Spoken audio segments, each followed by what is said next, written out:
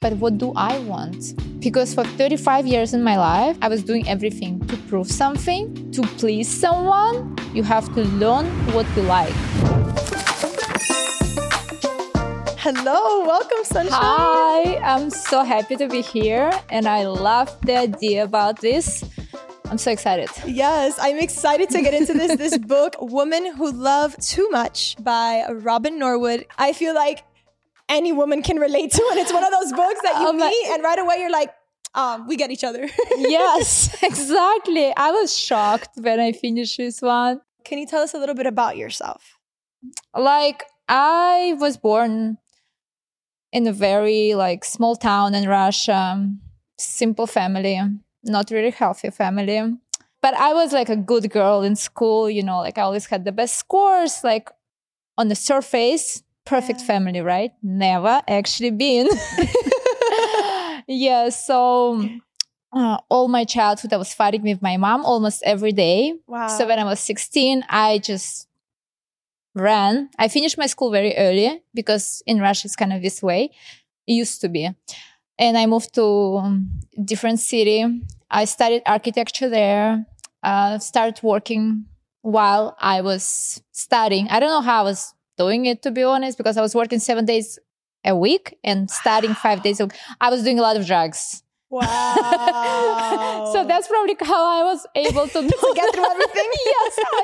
Honestly, we're here for the transparency. Thank God I'm alive. No, I'm all about transparency because, what's the point of lying? Yeah. The truth always gonna come to the surface. Yes. And then you just have to kind of explain yourself. Then you just say whatever it is, right? Right. Because when I was in Russia, I never got this attention. And when I was young, I was insecure. So I always based my opinion about myself by other people.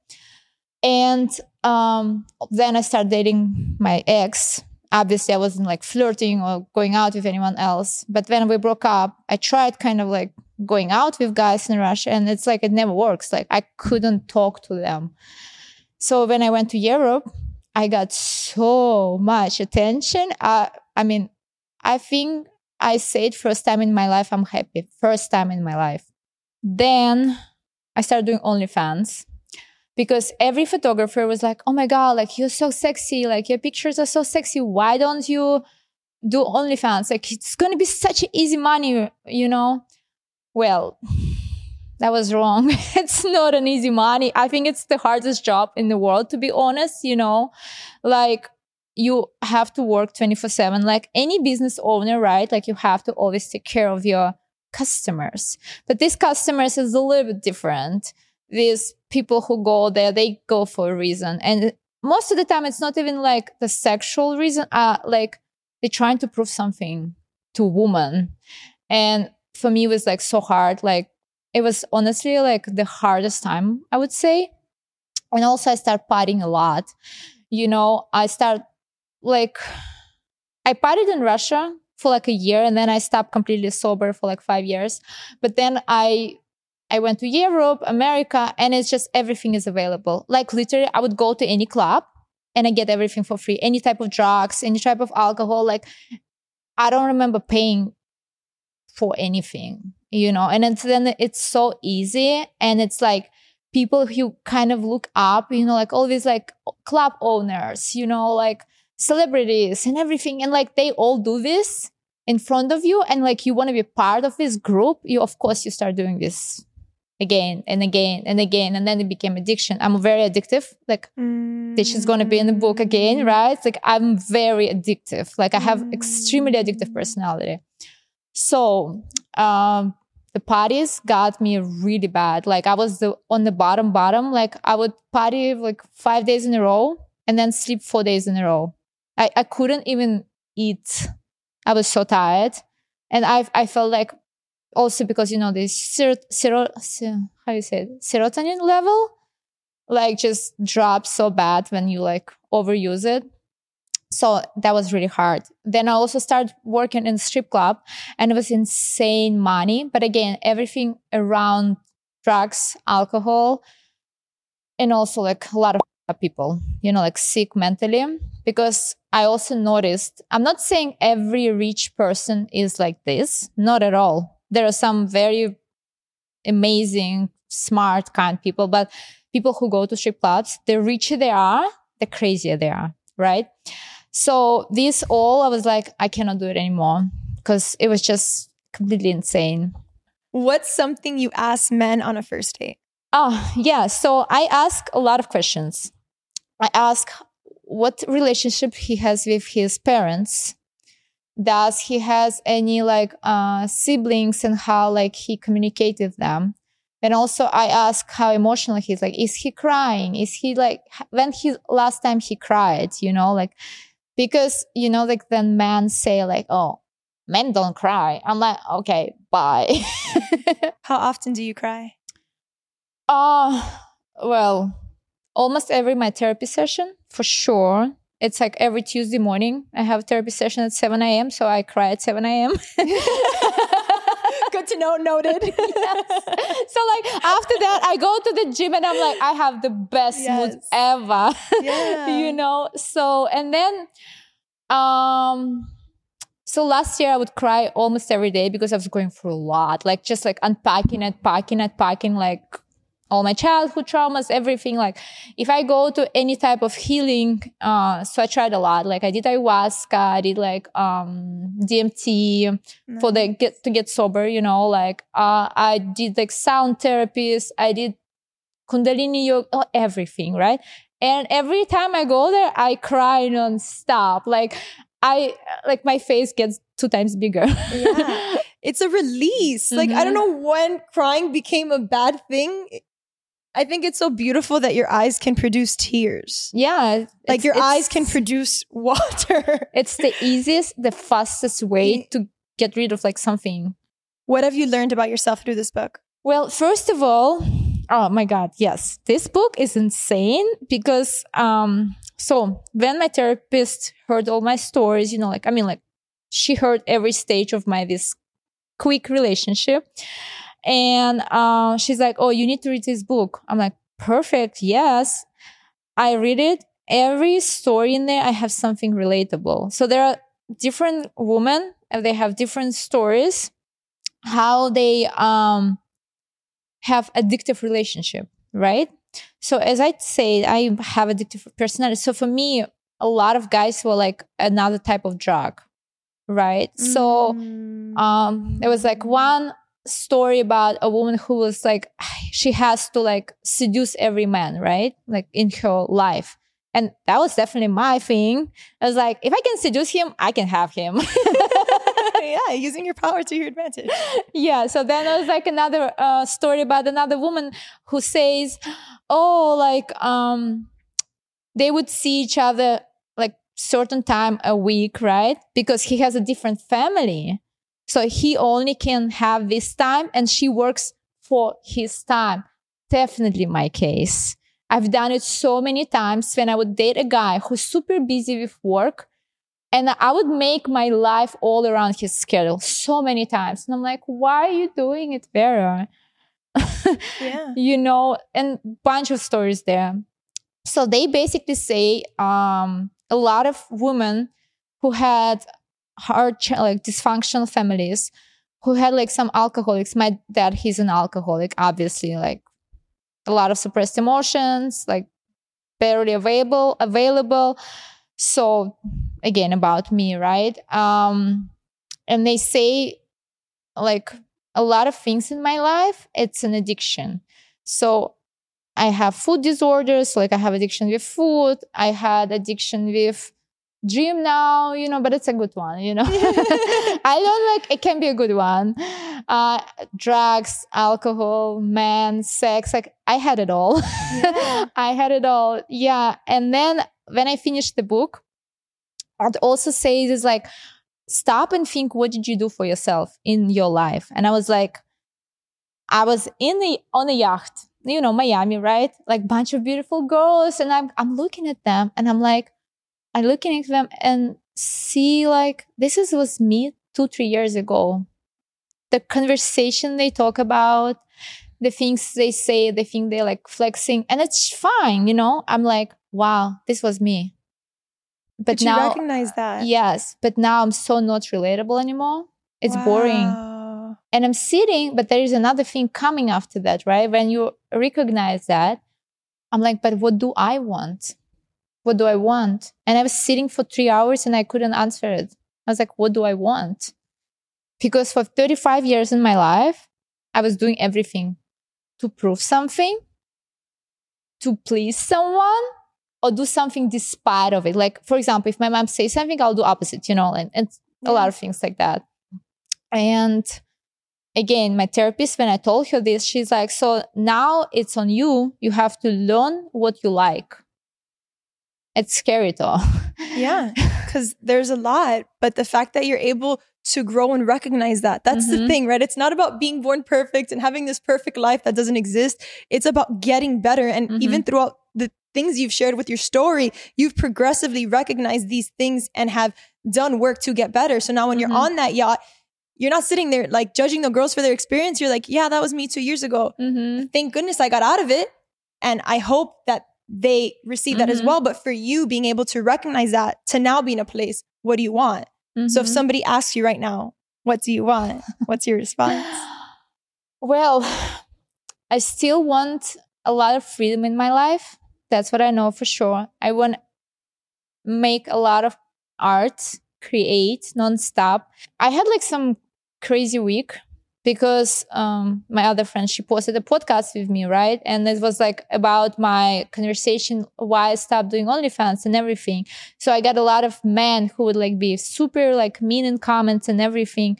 But that's all of this helped me to understand that I'm here, not just create art, but like help other people. Yeah. But in a way, like, because I experienced so much in my life, so I can tell my stories. Yes. So like, I want to do something that I can spread my knowledge, my experience, and share with other women, you know? Yes. That's like super important for me. Yeah. And it is like every woman in my life, they basically call me like, Vera, I need your advice. I need your advice. I need your advice. It's all the time like this. The book talks a lot about love addiction, and you like have an addictive personality. So it's all bringing it together. Yeah. And a few of the love addictions that it talks about is being desperately attached, you know, overcoming certain obstacles, self-sacrificing. What would you say is this love addiction that you have? This is for sure a thing about like the way I'm getting this like hormone of happiness. You know, like when I have a crush, I would be flying. I would be like every day. So I'm like, oh my God, like he texted me. I'm so happy.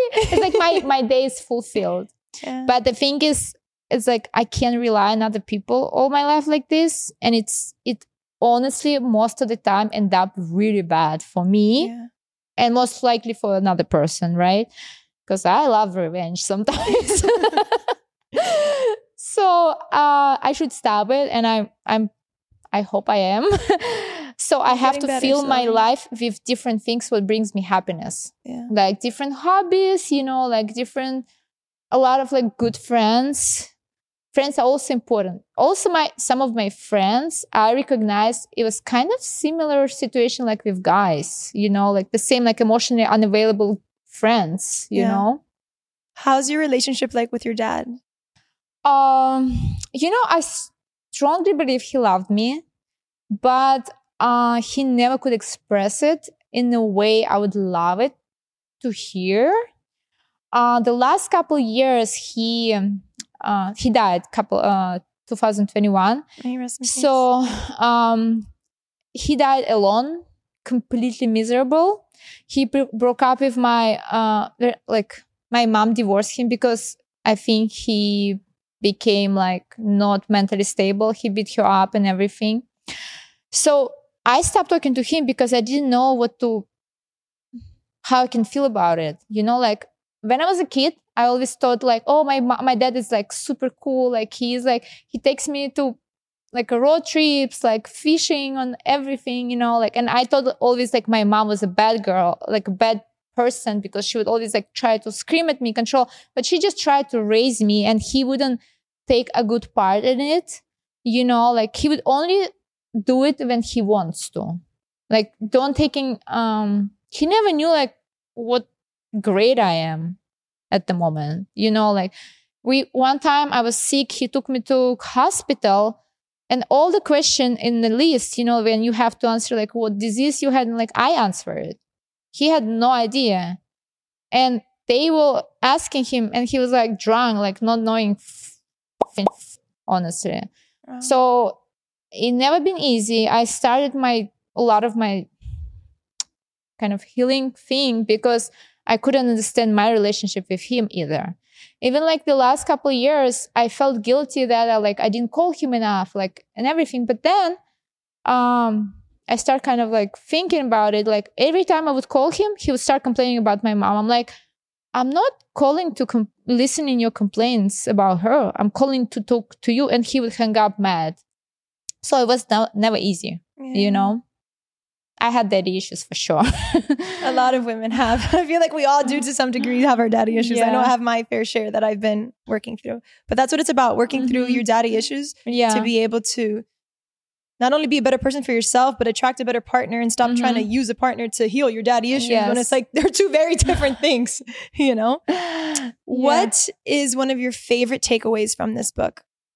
First is always put yourself first. That's like, I have to keep it as a mantra. And like every time I meet a new guy, I should keep saying like, don't like change all your life for him. Then also don't go for your type, because my type, not okay. Not okay.